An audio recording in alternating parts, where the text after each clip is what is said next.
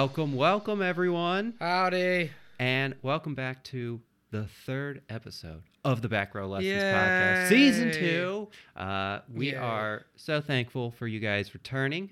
We want to say, first off, thanks for the season premiere. It's doing pretty well. It's already our second most listened episode. It's a record for us, right? I guess, yeah, if it's second. I mean, there's only one way to go from there. I'm excited. I think it's probably because of the keywords I used of Roanoke. I'm scared that we're no longer talking about Roanoke. Those listeners won't stay around, but please do. I promise it will be just as funny, even though there won't be as many, creepy, spooky things happening. Just as much idiocracy. All they had to do was just go back and check it out. All they need to do is go back Like and they were check. so close. All they needed to do was go to one island. You cross an ocean and you just can't make it that far. That island, it's too far. I mean, we've sailed for 5 months already, but today is going to be just as fun. We're going to be getting back to the colonies. But first off, we just want to say thank you for not only listening to that first episode, but if you've given us a review, and if you haven't, please do. It would be so great and amazing. You can leave one now on Spotify. iTunes. Are we on Audible? I tried. So I haven't checked yet, but hopefully. I feel like Audible is a little bit more serious about what podcast they'll take than iTunes and stuff like that, because you pay for Audible and shit like that. Okay. So hopefully we'll get on there one day. That would be great. But if not, iTunes, Apple Podcasts, Spotify, 5 stars, and a review. 5-star review. What I'm feeling today, tell us if you've ever learned to play an instrument. Right behind Nolan, I see a guitar. Tell us, listener, if you've ever played an instrument, and then give us 5 stars.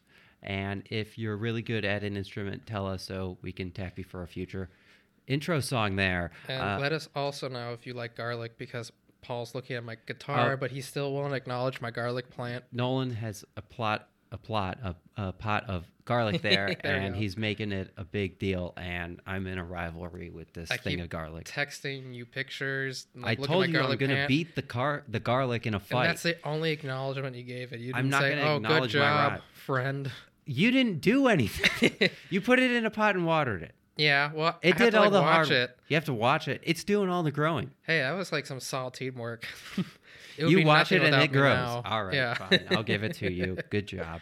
But yeah, after that, info, episode, things we're about to talk about. All real. Didn't make this up.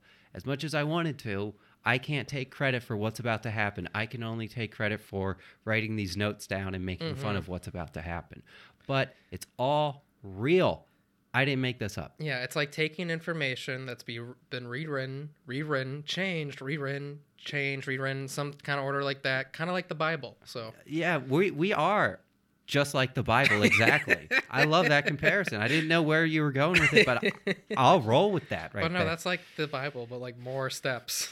I prefer my version, the Emoji Bible. It really gives me a The good... Emoji Bible, is that a thing? There was a time where they were like, to, I guess, sell or whatever, they did like Shakespeare and emoji, so I assume there's an Emoji Bible out there. Oh, funny, nice. If not, I'll get on that right away.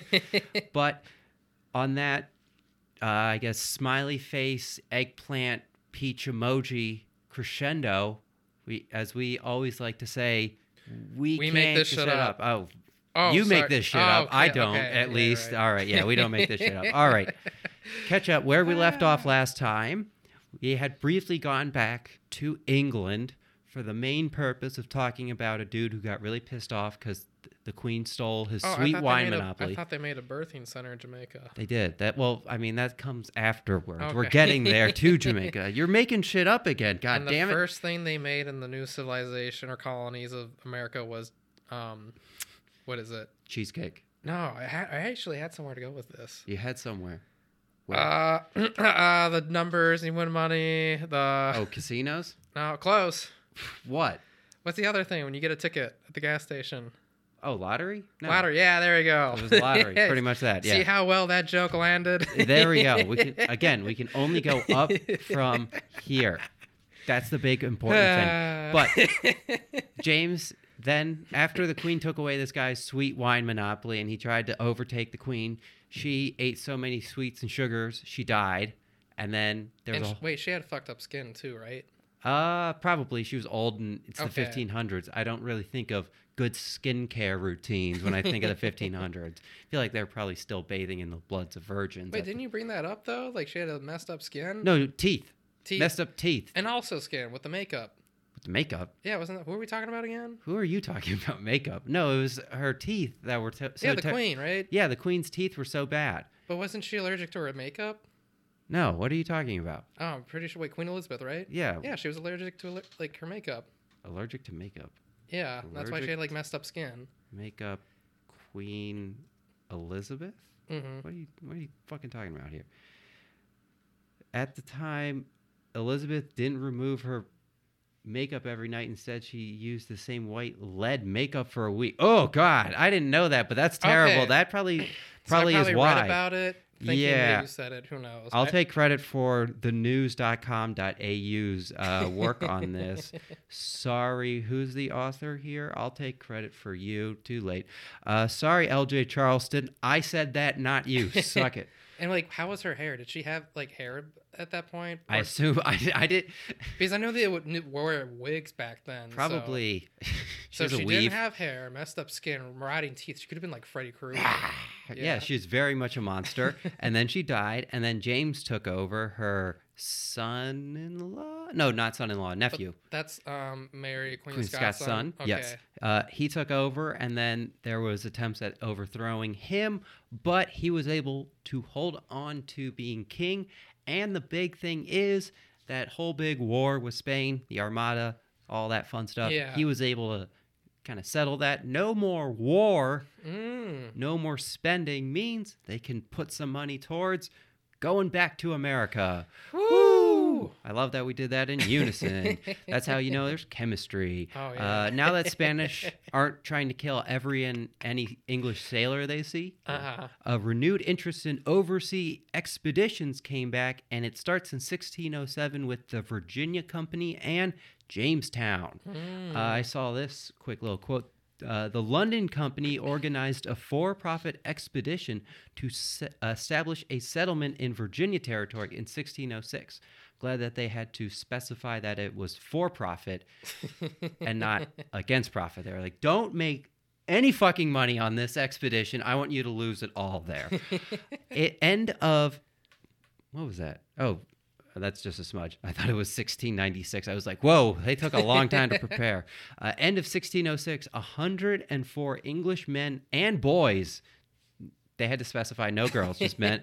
Back to Dude Island and the 2. boys. Yeah, just men and boys hanging out across the ocean.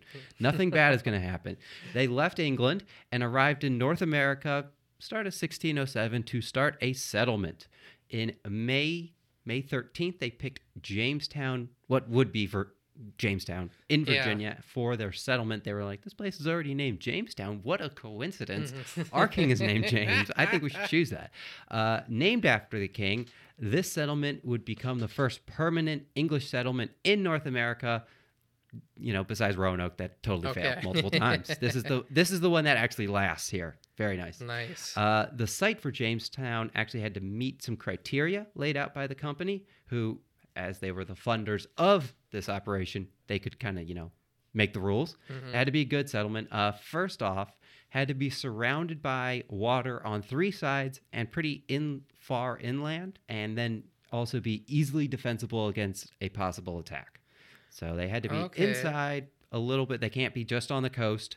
They're like, we see these tornadoes and hurricanes, can't deal with that anymore. Had to be kind of almost a peninsula, water on three sides. Okay. Um, So a perfect balance of like how far to go into the land, I guess. Yep. And then, so the second criteria was the water had to be deep enough that the English could tie their ships at the shoreline, so they couldn't, ram into the fucking ocean. Like the because I know like with old ships they had like the smaller ships that would go to shore and back. Is Yeah. it like those or the actual giant ship the itself? bigger ships there, they can come Okay, up nice. there. Yeah, so it's Make not things like just a little more easier. yeah. And then the third criteria was it was not inhabited by any natives. And then I saw the How would they like know that? They would have to like get there and spend time there to figure it out. wait 20 minutes, and if no one shows up, that's yours.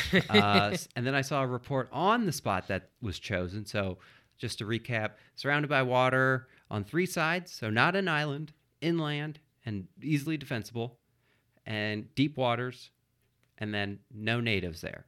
The land they chose was swampy, isolated, plagued by mosquitoes, only had brackish tidal waters, unsuitable for drinking, and was the settlers where they chose to live was the local Powhatan Indians' hunting lands too. So, oh wow, 3 of the 3 criteria, 0 for 3 right there.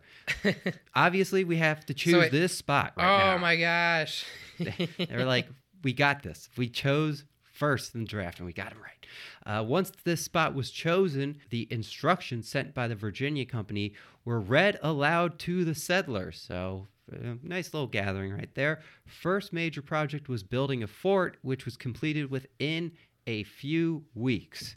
And this is the best time in Jamestown's history. Everything else is going to get terrible. It's just going downhill from here, and it's already been a few weeks. So they make a fort, but they enjoy doing it? I don't even know if they enjoy it, but it was the only thing that wasn't shitty. It was the only thing, because from now, after these first few weeks, the settlers begin to die from a variety of diseases. The drinking water, how I mentioned that it was brackish tidal river water, which was unsuitable for drinking. It was salty or slimy most of the time in these nearby rivers, so they really didn't have access to clean water. Okay. So not a good start. What is this? The death toll was high. They were dying from swellings, fluxes, fevers, famine, and sometimes by wars. So it's already going out very strong. Food was running low already. That's a lot to take in for like a few weeks. Is that what you're saying? Yeah, this is the first season. It's just the first few months, and they are already. It's just like the plague hit them. They had disobeyed God. The chief of the Powhatan, the natives in the area, started to send gifts of food to help the English. If not for this help, the settlement would have most likely failed, as the English would have died from the diseases or starvation. Many in this group were either gentlemen or their, quote, manservants, who were both equally unused to the hard labor demanded by farming and a colony. So imagine a bunch of like managers and bureaucrats being sent to go set up a new world. Yeah. No one has experience on farming or anything of usefulness there, so they were starving. I might have lied on my resume. That is pretty much the equivalent. Farming in a foreign land. Oh, I totally have experience there. The manservant will do it, who only helped me inside the manor there. This was all despite relations being mixed since the arrival of the English and meeting the Powhatans. You know, no one's really a fan of each other at this point here. Okay, yeah. By late 1609, so 2 years or so in, the relation already longer than Roanoke, but not by much. So wait, are like the English technically kind of squatting in a way? I think so. So the big thing is this was the hunting grounds, but it was so poorly received by the natives. Like, it was plagued by mosquitoes. It was swampy. Okay. It didn't have good drinking water. Even they knew not to have a permanent settlement there because it's terrible. So they weren't, as we're going to find out in later episodes, they weren't as pissed off about people taking this land as other times, because they were like, oh, fuck it, it's swamps. You know, it's pretty much that. We don't need that as much. By late 1609, like I said, 2 years, the relationship between the Powhatans and the natives has soured. You want to guess why? Someone wasn't invited to a party or something like that. Exactly. They stole a small little tea kettle. No, I'm just kidding. It's because the English were demanding too much food during a drought. During a drought, okay. So they were living beyond their means? Very much. And research, later on research, shows that this was the worst drought of this region in 700 years, and it had occurred between 1606 and 1612. And that's not like influenced like by climate change. No, that is just by people. That's 1,000% luck. They chose the absolute worst time. They didn't worst know place. At worst time and place in 700 years to choose. The winter of... How were they able to figure that out? I mean, this is later on. This is like modern climate research. Yeah. They were able to look at like But still, long term. I'm just impressed by how they can figure that out now. You couldn't choose those odds in Vegas, I'll be honest. The winter of 1609 going into 1610 is known colloquially as the, quote, starving time. I wonder why it's called the starving time. I don't know. During that winter, the English were afraid to leave the fort due to fear of being killed by the local Powhatans. So, in desperation, the settlers ate anything that they could. Various animals, leather from their shoes and belts, and even sometimes fellow settlers who had already died. Oh, so that's just desperation. Very much desperation. How do you eat? Wait, did I hear that right? The leather? Leather from their shoes and belts. They would eat that? If they were so desperate for, I guess, calories. Would you get anything from that, maybe? Or I don't know. I don't know. I have a leather belt on. You want to try? You want to bite? No. Oh, okay. I should have taken that associates with leather science at that community college in the area. Beltery, belt sciences. By the start of 1610, a majority of the settlers, some reports say 80%, some reports say 90%, had died to starvation and disease. Okay, so they're all almost wiped out. Yeah, the most they said were 1 in 5 was surviving, and other estimates said 1 in 10. Quote, it seemed certain at that time that the colony at Jamestown would meet the same fate as earlier English attempts to settle in North America, specifically the Roanoke colony. It's like I had planned out these episodes or something. I don't know. Again, I put this quote in there twice. This time was called the starving time. That's how much I wanted to reinforce this. So they're basically going through the same thing that everybody's going through when they're getting to this place. When it's a few months, a few years into starving.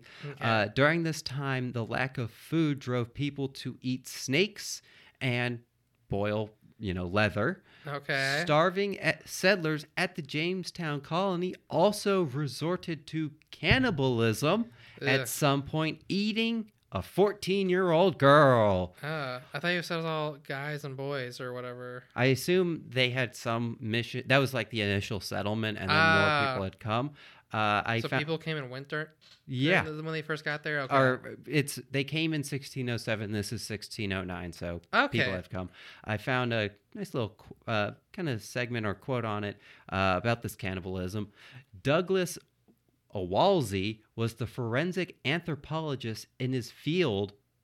Was the lead forensic anthropologist in his field for the Smithsonian that looked at the body of the 14-year-old girl. Okay. As one of the country's most prominent physical anthropologists, he analyzed many cannibalized skeletons from ancient history.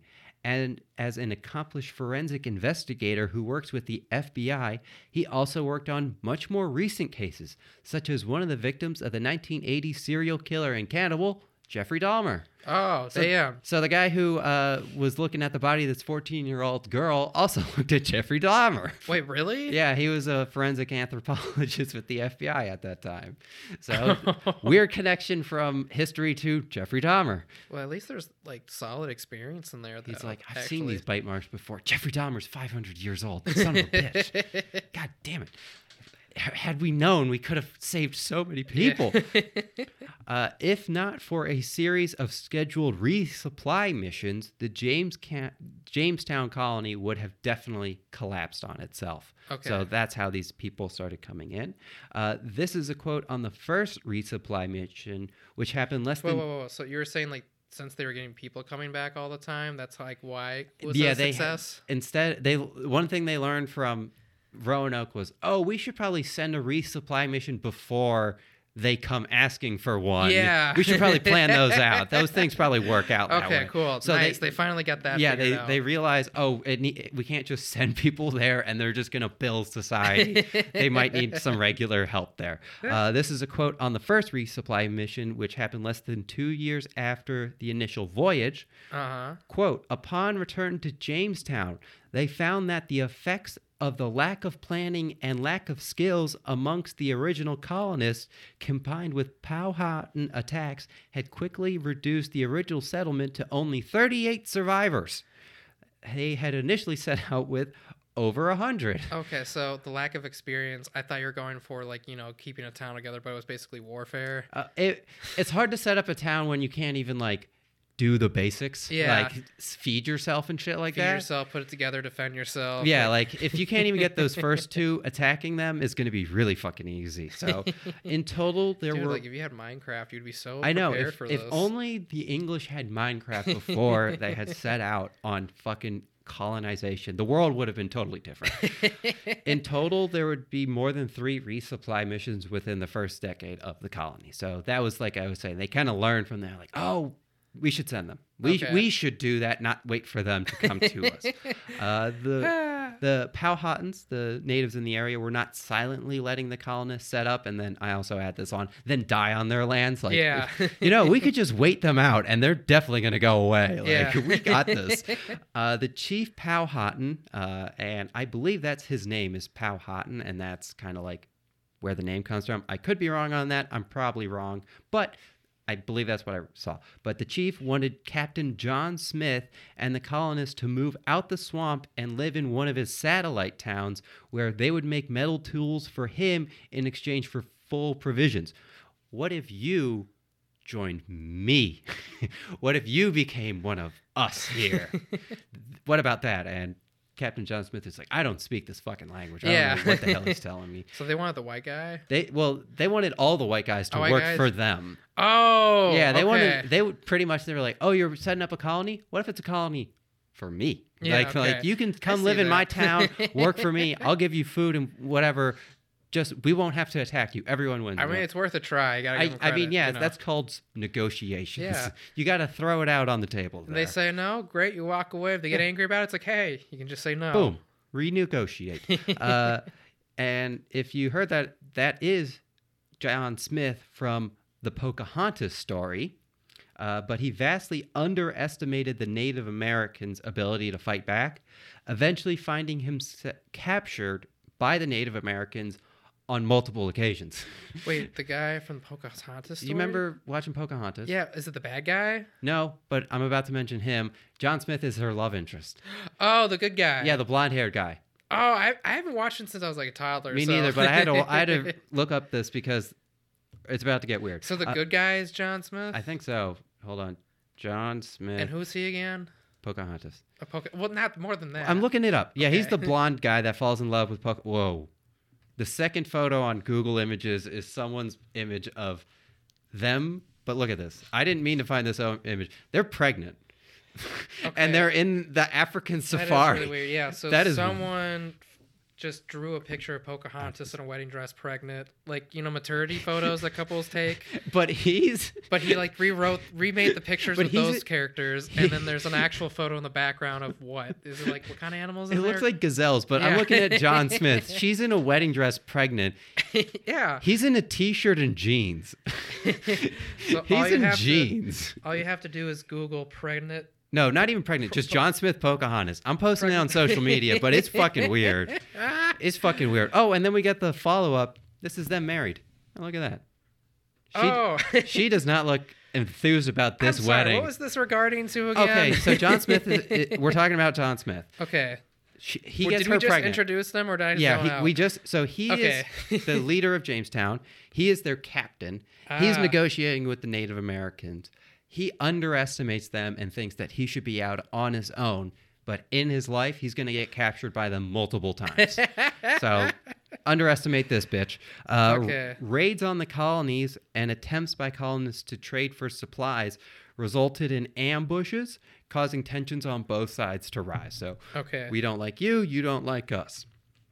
Late 1609, the captain and the president of the colony of Jamestown, John Ratcliffe, was desperate for supplies for the colony, where he eventually went to a gathering of natives that was said to also be an opportunity to trade for food. Now, not to go off on another quick tangent, but I do need to do this. Okay. Now John Ratcliffe, that is John Ratcliffe, captain and president of the colony of Jamestown.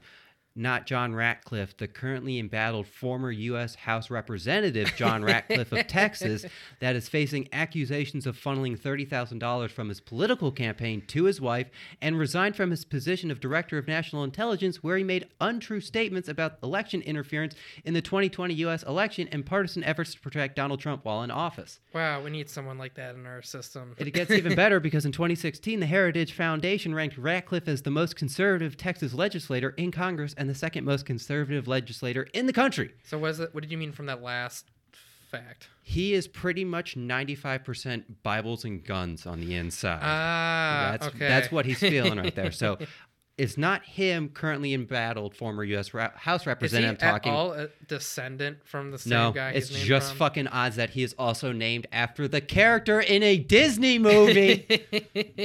Because it is. Now, so Ratcliffe, which I think it's so Even funny that Disney can't make this shit up. even Disney can't make this up. They're like, But are you kidding me? But I can make this shit up. I can. can? You're God. Yeah. But I also do love that his name has rat in it, and he's a skeevy little bastard. Yeah. So, and I'm talking about Jamestown one. Don't say us. I have to make that. Now, so he was going to this opportunity that was said to be to trade for food, but it was a trap.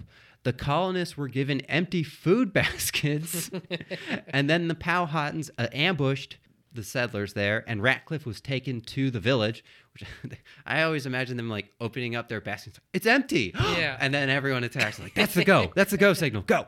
As he was the president of the Jamestown colony, it's pretty Yeah. much a title.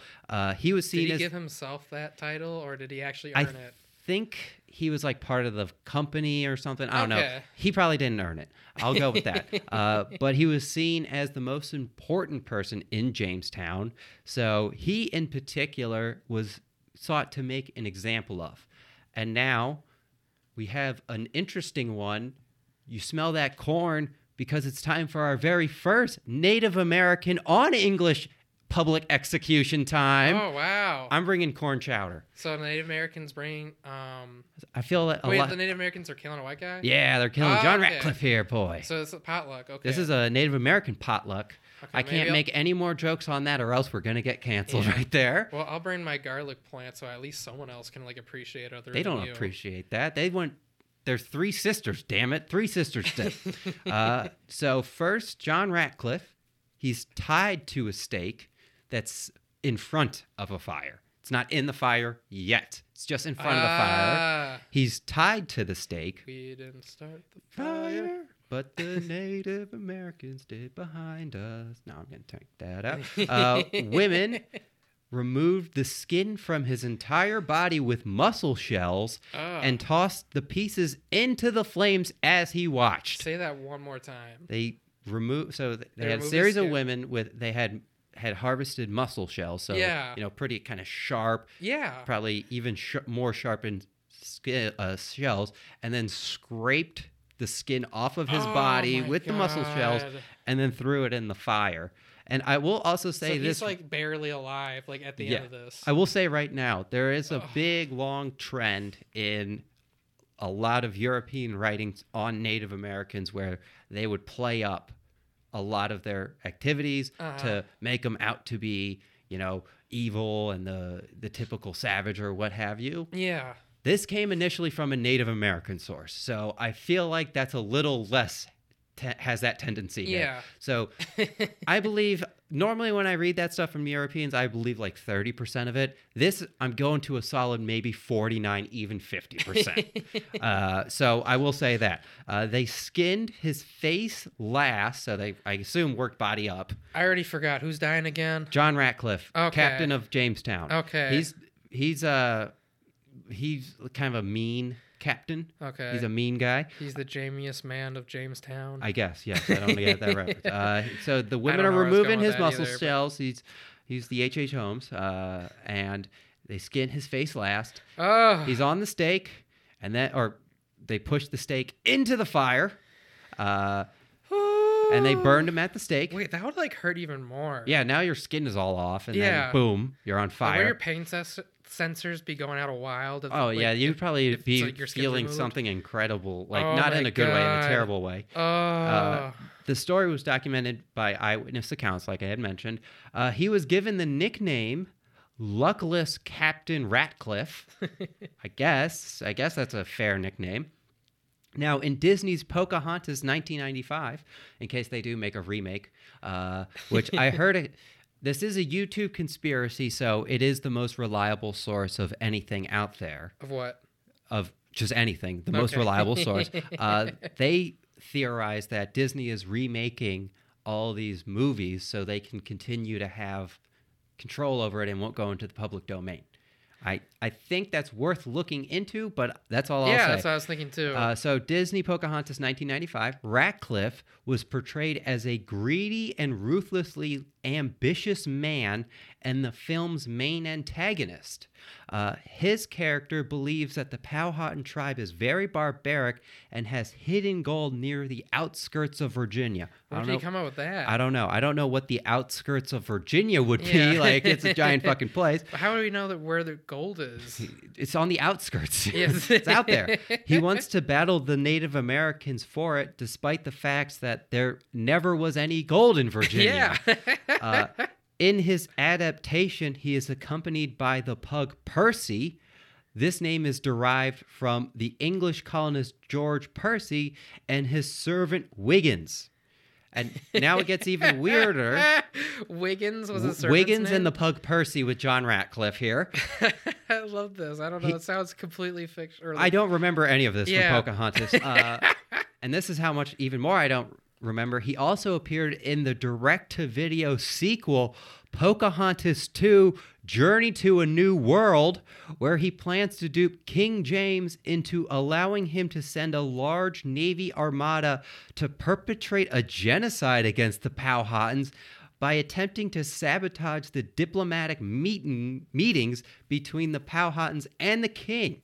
He is finally exposed for his incompetence and treachery and is imprisoned by King James. So that happened in real life and in the movie? No, with none of that Disney? happened. That second part never happened. That's a totally fictional movie. Oh, that only happened in the movie. Only in the direct-to-video sequel, Pocahontas 2. But he never did it in He real never life. did that, yeah. Okay. Because he died on a fire. Yeah, right. Yeah, he yeah, can't yeah, do yeah, that. yeah, He right. didn't do that. They skipped that part, but they were like, Oh, I should need we some coffee. should we show him being executed? No. But should we show him wanting to commit genocide? Yeah, let's do that. Let's go for that one right there.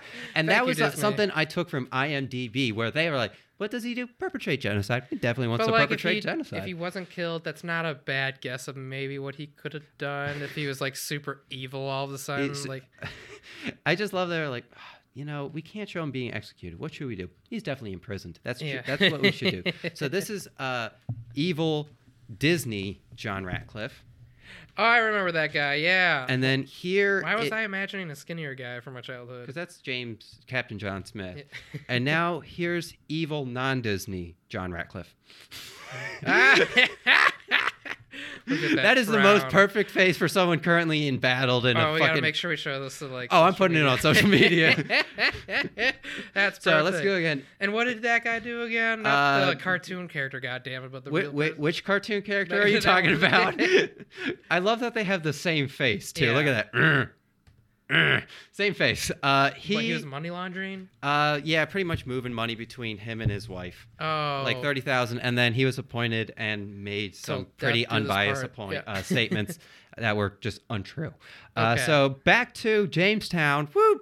Back from the Disney and political soup that we somehow got ourselves into. Woo! So the bad guy from Pocahontas just got killed. Yep, bad guy from Pocahontas got killed after they ate a 14-year-old, and And there's John Smith in the picture. yeah, yeah, John Smith is still in the picture. I do love, though, the fact they're like, you know, we need a good, heartwarming love story. What should we do?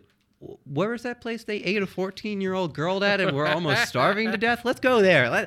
When I think of love, I think of that. Yeah. Are you bringing up Pocahontas at all at some point, or? No. Oh, was she like relevant though, or does she not into the story really? If I wanted to spend so much time on Jamestown and like kind of break through and Yeah. like go through it, she would be involved, but it's very much a kind of like a... They probably made up a huge story too, right? Yeah, Okay, I mean, so... spoiler alert, I didn't see anything about a real pug named Percy in any of my research. So there's like that storyness to it. Pocahontas was a real person. John Smith was a real person. yeah. I don't know if it's the same story.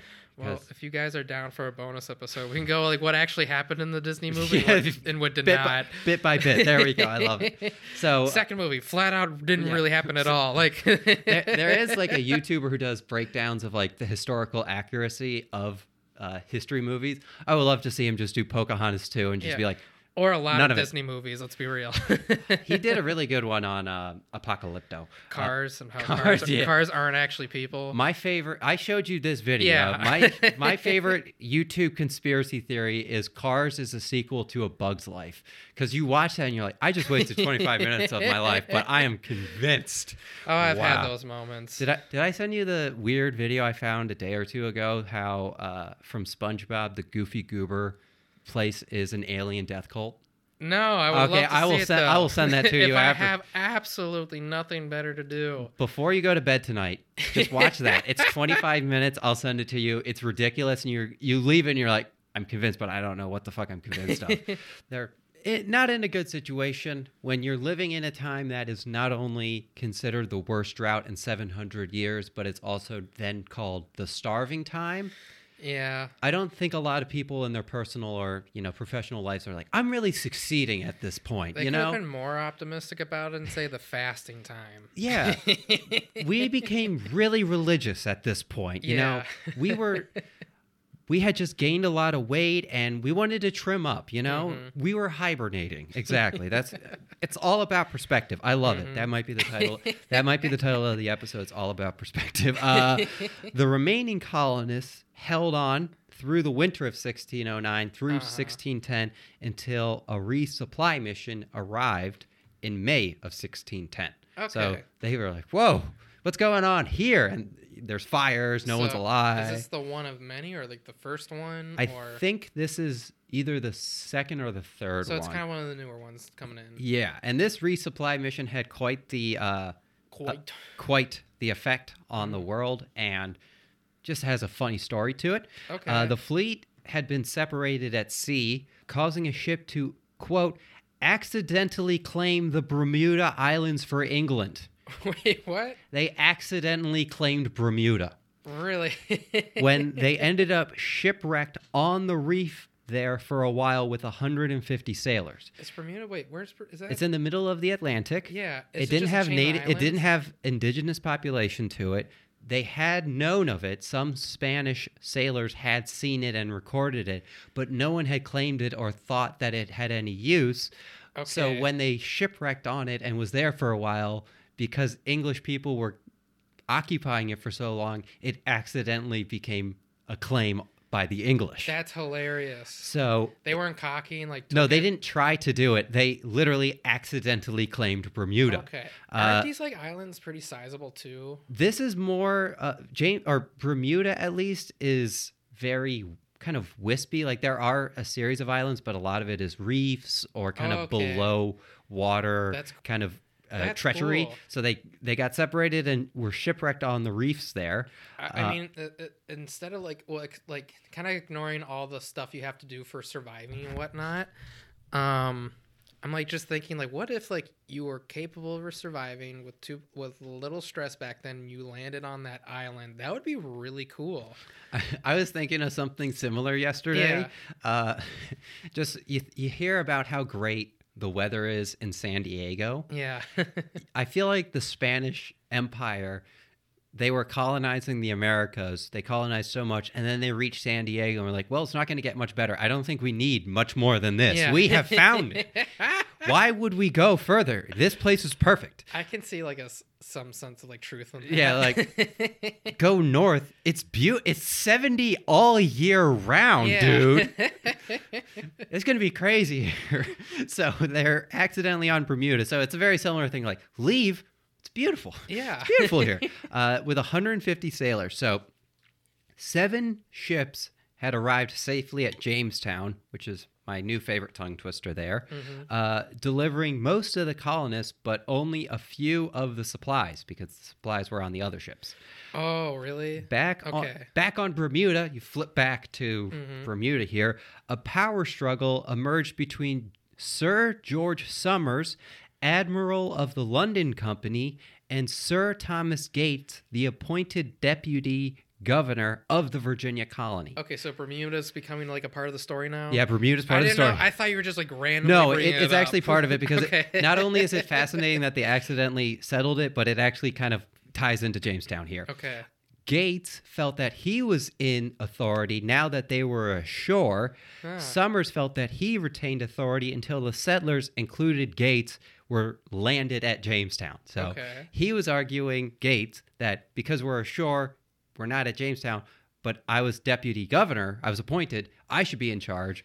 But Summers is saying, yeah, of Virginia. Are we in Virginia, idiot? Yeah. And that's his line of faction. This is like Lord of the Flies, but with Thi- adults. This is very much like, this is just Survivor Yeah. British edition. All right, tribes, the loser of this competition will be sent to tribal council tonight. Factions among the shipwrecked sailors over who they supported developed. So, like I said, they were breaking Oh into my tribes God. here. They were shipwrecked for 9 months as the survivors built 2 new ships. Oh, so they couldn't leave at all? They were shipwrecked there. Oh, yeah, okay. it wasn't like, oh, we're ducking from the storm. They wrecked themselves and had to land here. They built 2 new ships using local Bermuda cedar and pieces salvaged from their original wrecks to make it to Jamestown. And in true English fashion, they left 2 men behind to maintain their claim of Bermuda. All right, we're going to be picking straws. Sorry. I swear to God, if these guys live, that'll be hilarious. I didn't find any backups on there, but maintaining that Britain still has possession of Bermuda, I guess it worked out a little bit better than the Roanoke guys. They're like, we'll be back, don't worry. And I like that they're reducing numbers. They're like 15? No. 3? No. 2. Yeah. Definitely will survive then. Definitely. Next time they're just going to leave one guy and be like, later. Yeah. You got this, man. You got this. We're learning, don't worry. Yeah, they're getting better there. Gates, the new governor, and Summers assumed that they would find a thriving colony in Virginia. Instead, they found the colony in ruins and practically abandoned. So, high expectations. Is this like the third try? I get this might. I don't know when they said they set off. Wasn't there 1 or 2 times before Roanoke? Did we go Yeah, through but I that? think before that they didn't go through the starving times. They're like, oh, by this point, it's been 3 years. They totally should be self-sufficient and conquering their neighbors. Of the 500 or so colonists previously living in Jamestown in the fall, so fall 1609, they had 500 people. They found only 60 survivors, with many of them still sick or dying. So less than 1 in 5. It's just not working out. Many supplies brought for Jamestown had been lost in Bermuda, as this mission had brought about 140 additional people, but only a small food supply. So, hey, we brought more people, but no food at all. The decision was soon made to abandon the fort in Jamestown. June 7th, 1610, everyone boarded the remaining ships to return back to England and began to sail down the James River. They're leaving town. We're packing up. We're going back. In the time from this So part... everybody's like leaving, they're giving up on this place? Yeah. Okay. So I'll kind of set the scene with my hands here real quick. We're at Jamestown with my left hand here. Mm-hmm. The 7 ships who had delivered most of their new colonists but few supplies, they reached Virginia, saw how terrible things were going, and made a decision. We're going to evacuate everyone. There's not a lot of people. Get on our ships, and we're going to head back to England. We're going to be going down the James River. And at this time, with my right hand here, Gates and Summers, with their new Bermuda ships, are coming towards the colony. They're coming towards the colony. And they're not going to recognize them. Well, it's a little bit different in this. In the time from this part of the fleet being separated, another resupply mission was sent out after most interest in the colony spread throughout England. Okay. Oh, so I guess I got mine mixed up. This is Summers and Gates coming back. Okay. They're going down the James River, and this new gentleman, Thomas West, who's leading this new resupply mission, is coming. He's coming to the colony. So they're all coming towards the colony? No, one is leaving. One is Okay, leaving. I got Gates and that. Summers is leaving. This new guy's coming in. Okay, He's I see the entering order scene. now. He's Mhm. entering the scene. So this new resupply mission's coming down. Okay, coming I in. understand where the ships are going now. Yeah, I made that confusing, but hopefully didn't. This other mission is led by a Sir Thomas West, and that reached the James River in Virginia on June 9th, 1610. You know that date, June 9th, when everyone decided we're going to leave on June 7th. And this resupply mission has 150 soldiers, so people who can defend, not just babies and kids, Okay. and a large amount of supplies. These two fleets actually run into each other. This is Okay. a huge coincidence because if they had left any earlier, they might have got out of the river before this new settlement. That's amazing. So they meet and they decide to turn around and return to Jamestown. They're like, we got more people, we've got more supplies here. Sir Thomas West. Okay, definitely everyone on board. Like, not everyone was on board for that idea. Yeah, I'm no, sure like some people were just wanted to leave it behind. Yeah, they're like, no, turning around the ship. No, please, England, please. Everyone I know died. I had to eat my daughter. You gave me so much hope and just took it away. It's all gone.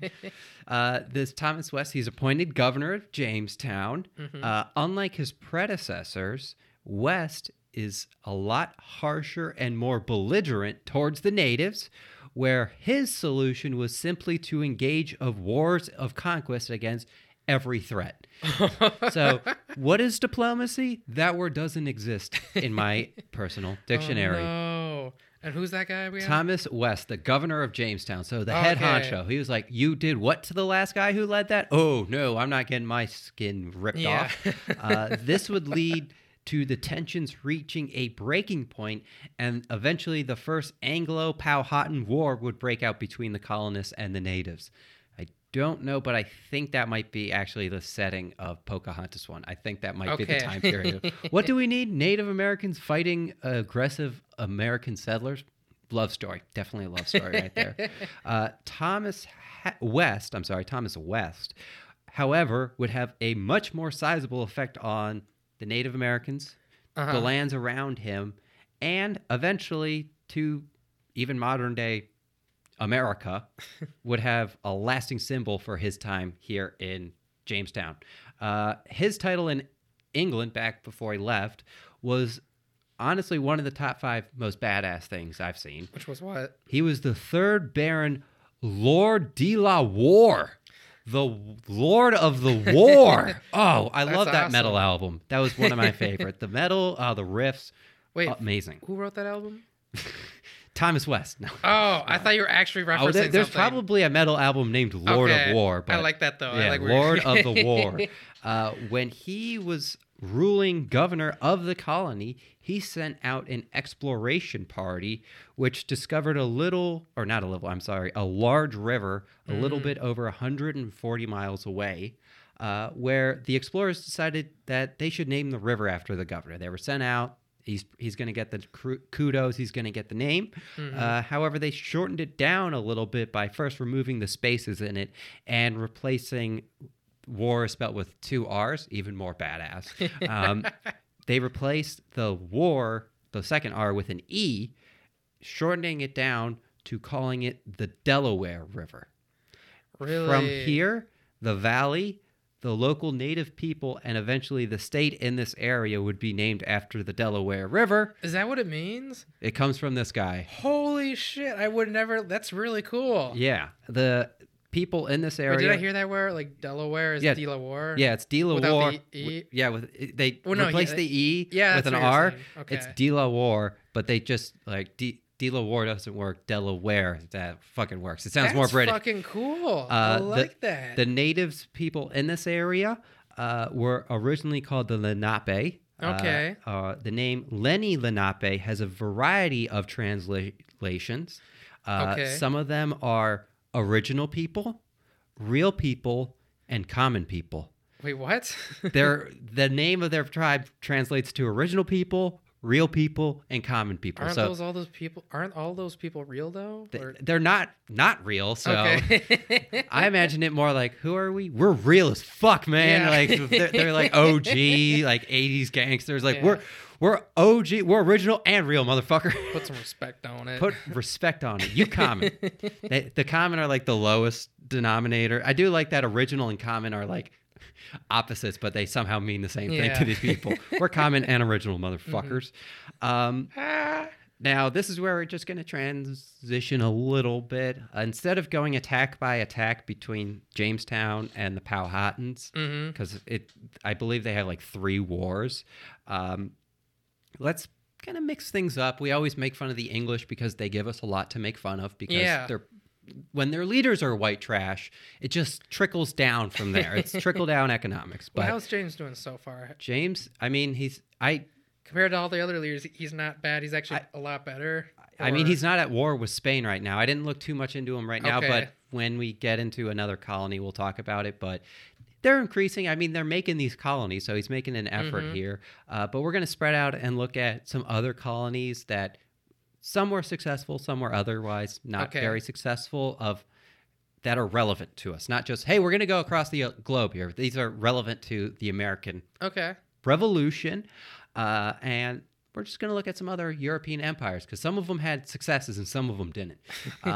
When England is doing their thing, settling, being English, general English things, the newly arrived Dutch Republic and the Dutch East India Company is now starting to look towards America as well for colonization. I think maybe when we were in the calamity of doing our first few episodes of season 1, I think we did an episode on the Dutch. I think, at least not, if not maybe one full episode on the Dutch, we also covered the guy named Fugger or Fucker. Who I'm still trying to make a reoccurring character because I fucking love his name. He's the richest man in the world named Fucker. Are you kidding me? But the Dutch, they're coming in here. This is actually the start of the Dutch Golden Age where they become a global maritime power. So right now, like, England discovered it first, right?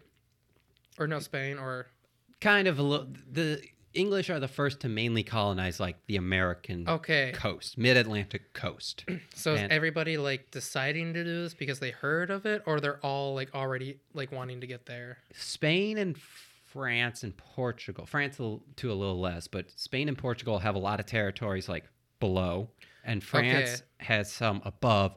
At the time, no one really wanted to settle in the mid-Atlantic, so the English started to take risks on it. I see, okay. And then, as we're going to find out, it's going to be a lot of fur trading, and tobacco is going to be a big thing why people want to go there. Okay. So it's kind of like what's left, that's what we're going to go after, and now the Dutch are the second tier of that. So I guess what you said is like, they were kind of just getting what place they can get left. Yes. But I was thinking that they were there first and then everybody was going to follow behind them, but that didn't happen. People take after them, as we're going to find out, but it's only after they figure out ways to make it profitable pretty much that they start to follow it. Sure. When they start to make actual colonies and can do something with it, that's when these other people are going to be following along here.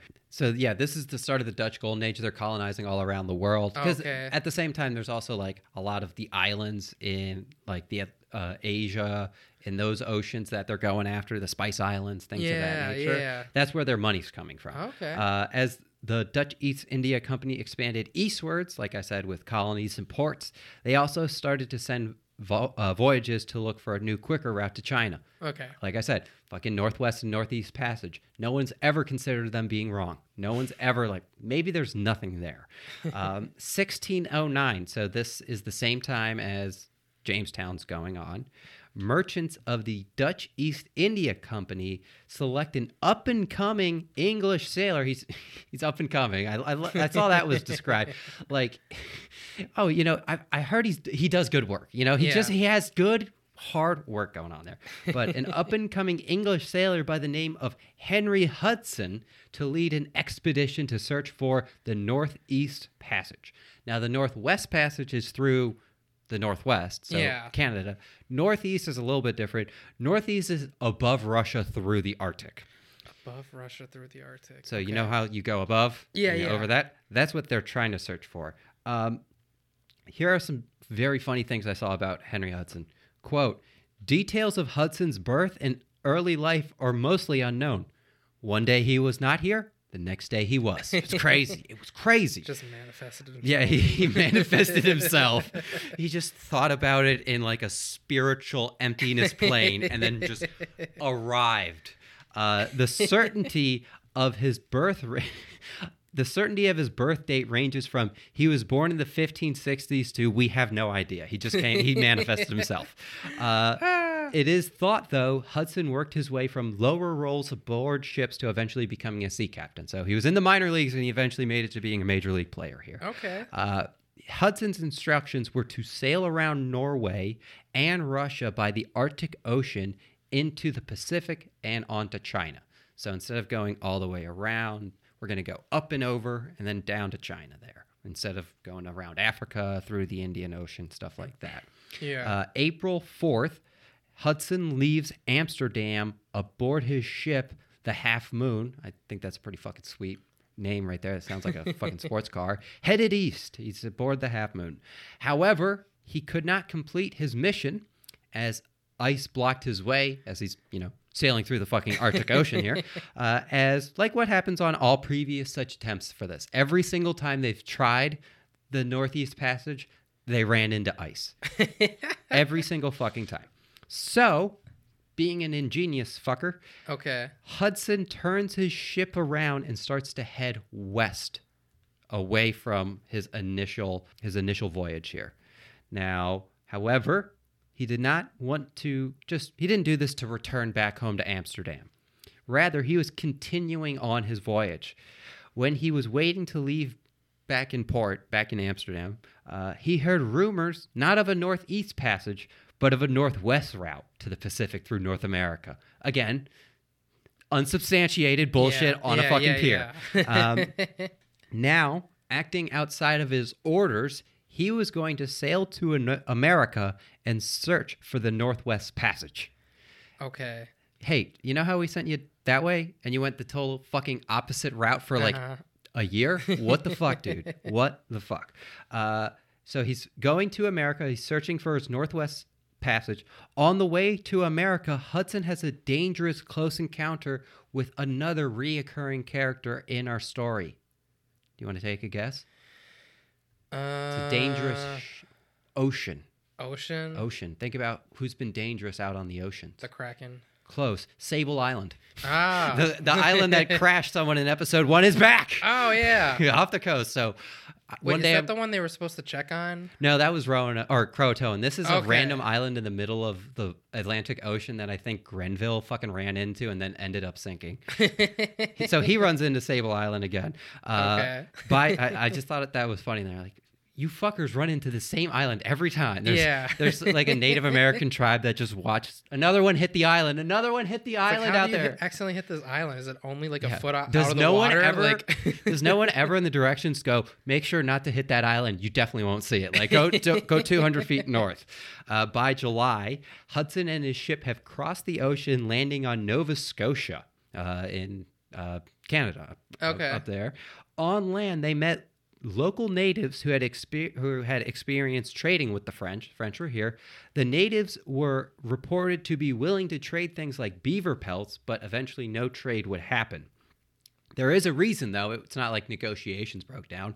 It's because July 25th, a dozen men from Hudson's ship, armed with muskets and a small cannon, landed and assaulted the village nearby, driving the people from the settlement and took their property, probably the pelts and the goods that they were going to trade for.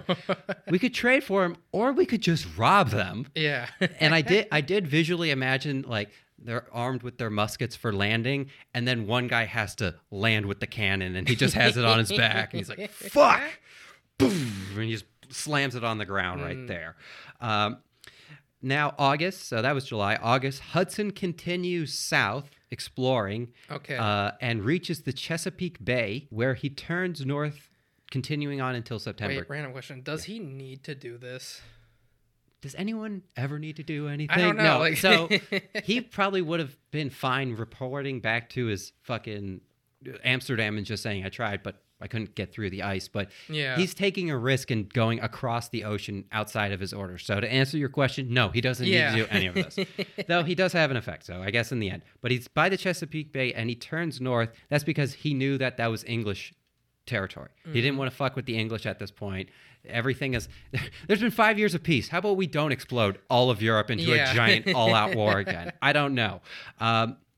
So September 3rd, he reaches the entry of a river that was initially called the North River in New York, but has a name a lot more familiar, the Hudson River, as it is named after him. Nice. So they arrive September 3rd. September 6th, his crew member, John Coleman, is killed by an arrow to his neck that was shot by a Native American. Now, I just wanted to check out this story, or not even story, this guy, John Coleman, being killed, when I found arguably one of the dumbest articles I've ever read in my life, and I'm probably going to read a good deal of it, but it's just so fucking funny. Yeah. The title of it, this is from the New York Times, so it's an official paper. It's not like some, random. Yeah. It's by Sam Roberts from 2009, so before everything happened. Okay. New York's coldest case, a murder 400 years old. I like this. I like true crime shit. This is true crime here. Okay. This is reading from it. Quote, the victim, John Coleman. Not much is known about him, much less about his murder. His body was hastily buried and was never found. A weapon was recovered, but it vanished. The only account of the crime is a secondhand pieced together from a few witnesses, some who might have harbored a grudge. The chief suspects were singled out because of racial profiling, but were never questioned. No one was ever prosecuted. It was on September 6, 1609, 400 years ago Sunday, when the first recorded murder in what would become metropolitan New York, was committed. Damn. Coleman was killed only 4 days after the first Dutch and English sailors arrived. There's a reason it's still a cold case, said Detective Michael J. Palladino, president of the city's detective union, mulling the scant evidence that remains today. Because it's 400 years ago before fucking New York existed. Is there DNA? Yeah. That's all we need. This is a great quote here. Some 300 people have already been murdered in the city so far in 2009. Let's solve this murder from 400 years ago then. Typically, half the homicides are solved in the first year and 20% the year after. What if the people in New York are like, we're reopening the case. We're reopening a cold case of a 400-year-old one. Our luck might be thin, but we're going to try to talk to all the witnesses back then. Relatively few are solved decades after they occur, although some are. So it's about time modern police brains were brought to bear on the murder of John Coleman. Some detectives gamely agreed to apply their skills to the case during interviews. In addition to Detective Palladino, there was Joseph A. Polino, who commanded the police detectives' cold case homicide squad and now teaches at John Jay College of Criminal Justice.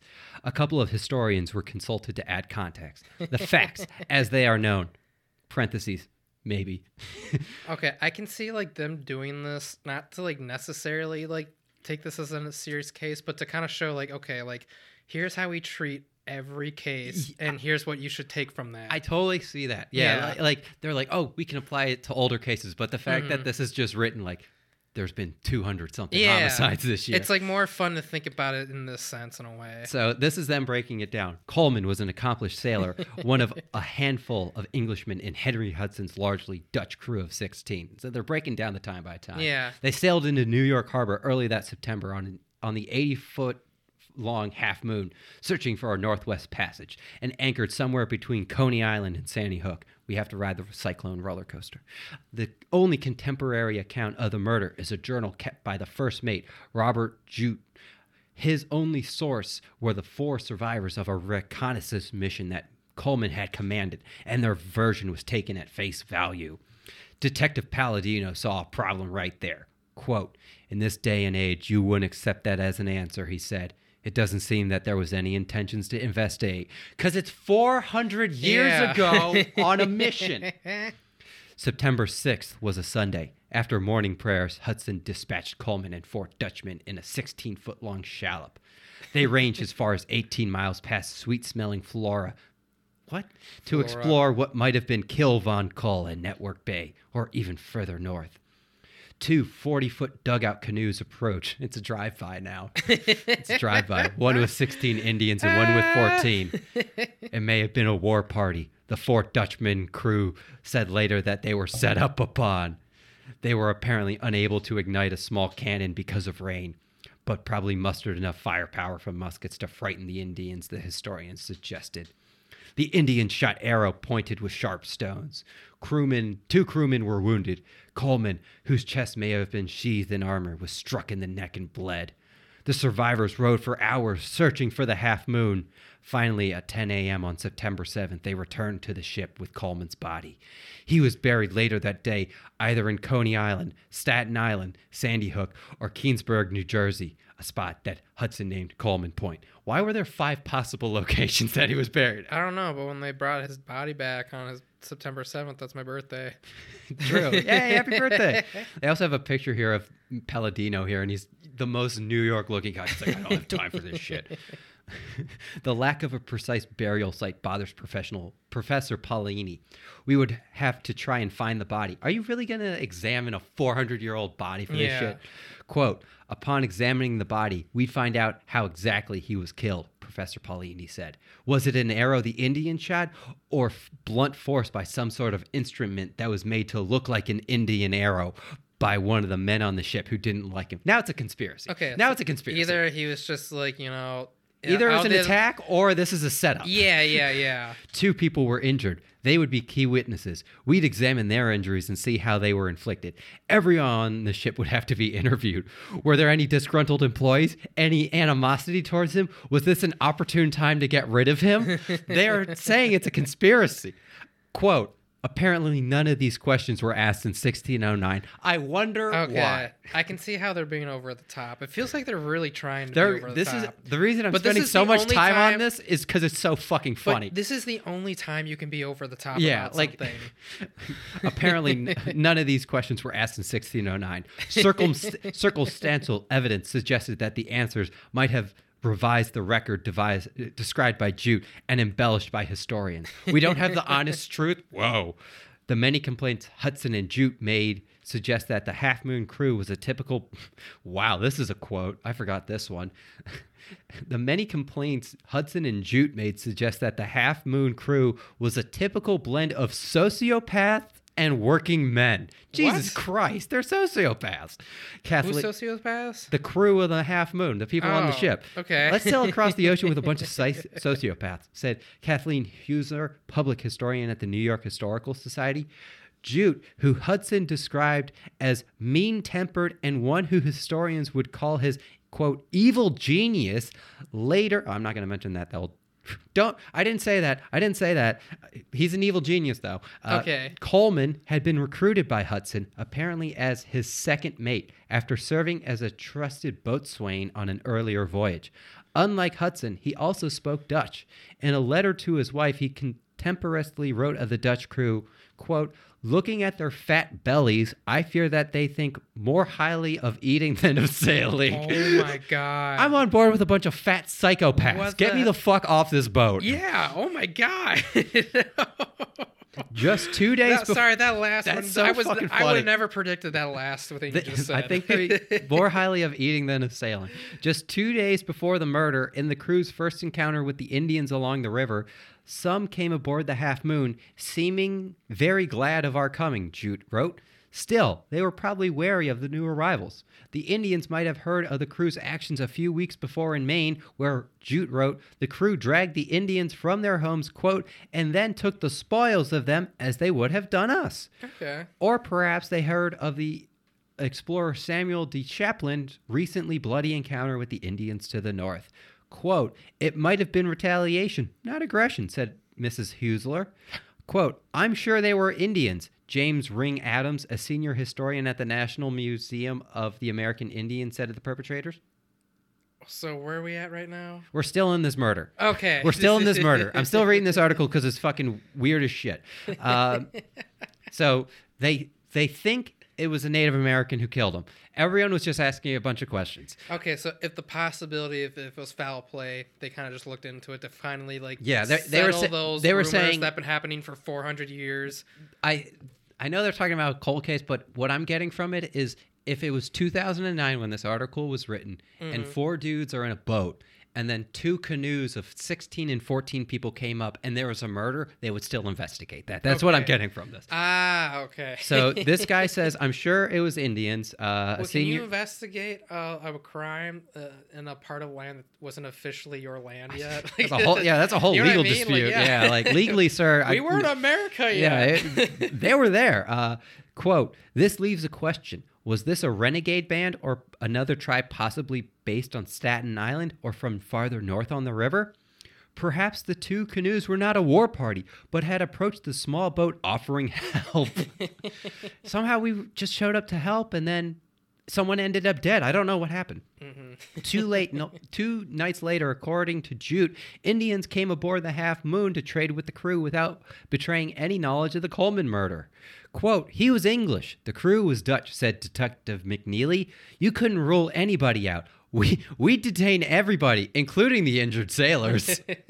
You couldn't just take the word of someone else. They could say he was attacked by the Indians. It would be easy to make that up. I don't know if that's racial profiling, but it's definitely scapegoating. Oh my God. Coleman's murder inspired a poem by Thomas Frost. I'm not going to read the poem. So yeah, that was a murder. An unsolved murder of John Coleman that like I said, I was like, oh, I just want to read about that guy dying, and now I get a cold case murder. Why did we bring up that murder again? Because he was on Hudson's quest, and they killed him in New York. That's right. I remember texting you, oh, I found this funny article. I want to bring up some quotes. And then I read the whole thing and texted you, holy fuck, I'm going to talk about this fucking article because it's hilarious. Now, you gotta send that to me. I will send you that. So if things couldn't get any worse coincidentally, this is where it gets even worse. A few days after the murder, Hudson reached the Bay of New York on September 11th. Oh my God. Should we delay it one day? No, what's wrong with September 11th in New York? In about 350 years? Oh boy. By the end of September, after exploring up the river named after him, Hudson decides to turn back and return to Europe. Okay. He's like, we've solved this murder, and I've found a big river. He reached England in early November, so he left Amsterdam with the Dutch, but he lands in England, where he is immediately taken into custody as they wanted his travel logs. They wanted to know what the fuck he found so they could go settle it themselves, so they wouldn't need to send someone. However, he was able to sneak his travel logs to Amsterdam, kind of sneaking it there via his crew without the English getting it. So now he's a special agent. His voyage is very important as it was used to establish the Dutch and their claim to this region for future colonization. So New York, you know how you go to the liquor store, there's New Amsterdam? Yeah.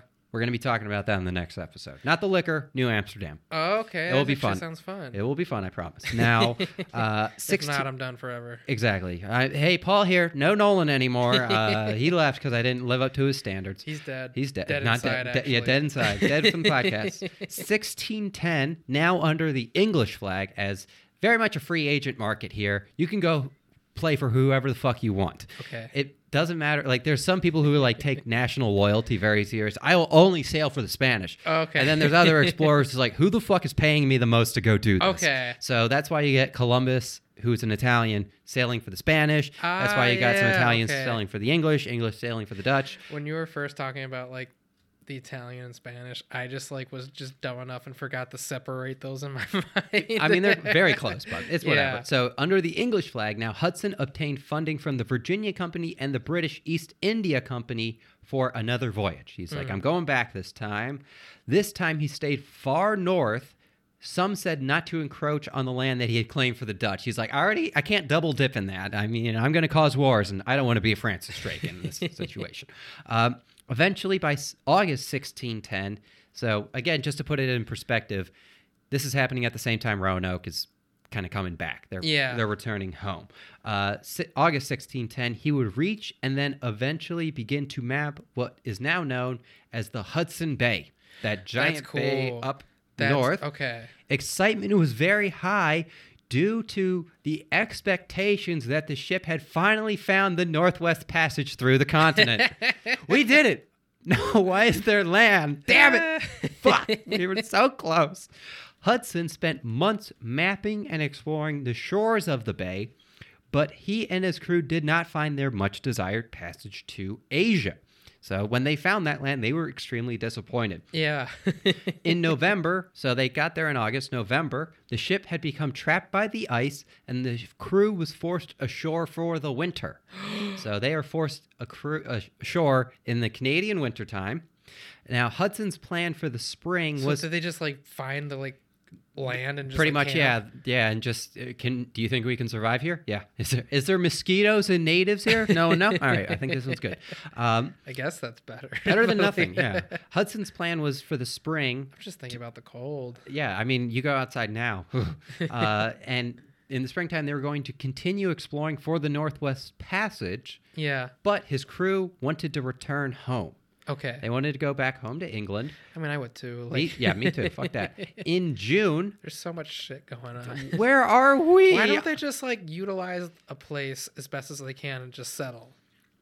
Like, they need a passage. Like, damn it, Nolan. But when they got the soldiers, like, I was thinking, okay, they can just, build the place. Build it. They can, like, do the horrible things of, like, fighting off people up at that time. But it's like... Come on. They are really figuring it out as they go. Need more. It's gamblers. Yeah.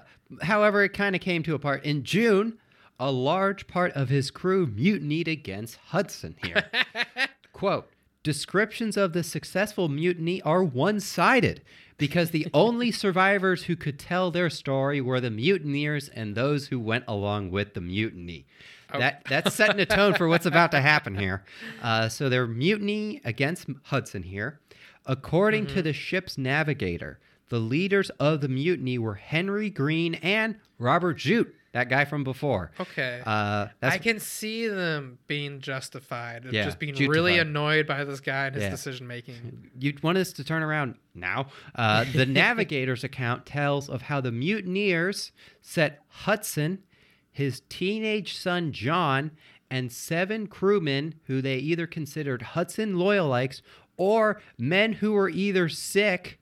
So either you're with him or you're sick. Yeah. And they were set adrift into Hudson Bay in a small open boat.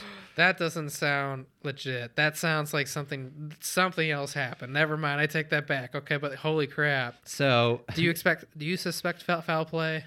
I don't suspect foul play. Well, I suspect them forcing them out there. I pictured very much the scene in But they said they did that on their own will. No, they didn't do it on their own will. No. The mutineers forced Hudson, his teenage son, and the 7 crew member into the boat. They forced him in there. Yeah. Okay. Oh. I feel like it was either we kill you on land or we'll send you on the ocean. I thought you said Hudson and his son chose to do that. No, his son... Never mind that. I take that back. Yeah, his son, John. John.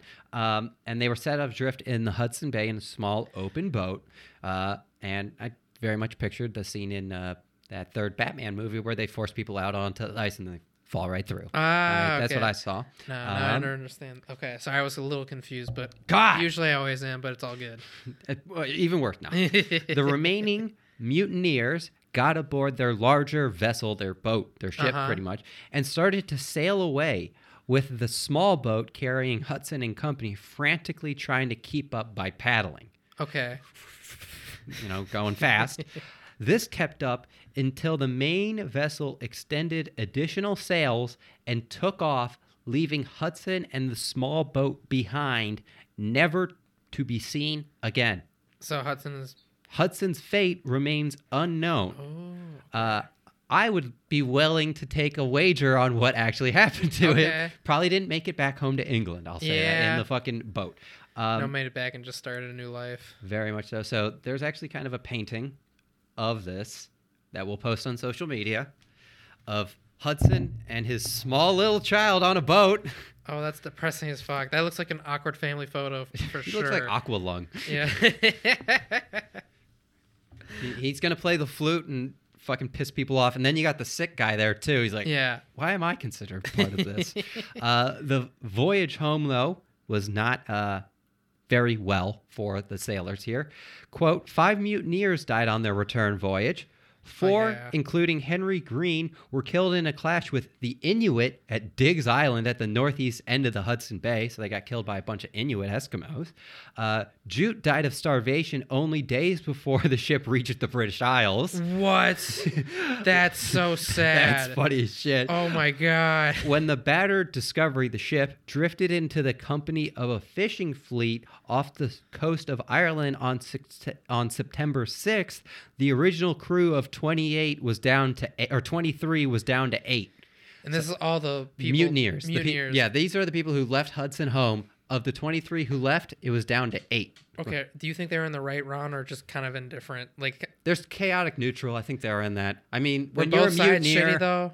I mean, they could have just left him on land. Yeah. But the rest of that stuff, they're probably just normal colonists. They're Okay. probably not in the wrong for leaving him there, but they were in the wrong for everything else they Okay, did. cool. Just, okay. Sometimes a broken clock is right twice Yeah. a day. You know, that sometimes happens here. Like, did he have a shitty crew or did they piss them off? He probably pissed them off. to become a shitty crew. Okay. Yeah, it's pretty much There kind we of go. push it. Okay. So now after this very successful voyage for the Dutch, or the first one was successful for the Dutch when Yeah. they found New York, a wave of trading expeditions were sent by the Netherlands to the Americas. One of these expeditions was led by a Dutch captain. Okay. Thijs Valkens Mazel. Thijs. That's the first one. Okay, That's the Mr. first Maz- name. Mr. Mazel. Mr. Mazel. So that's Thijs, Thijs. Volckenz. Oh, Vazel? Voxel. Voxel? Voxel. Not Mazel? Mazel is the last name. Oh, Mazel. shit. Okay. But his name is Thijs Valkens Mazel. Okay. I'm still gonna He's call one of him my Mr. favorite Mazel. Minecraft YouTubers. No. So he was sent out with his ship, the Jong Tobias, Jong Tobias, like Okay. from Arrested Development, and was tasked with exploring the lands found by Hudson. So he was going to be sent to New York to explore these lands.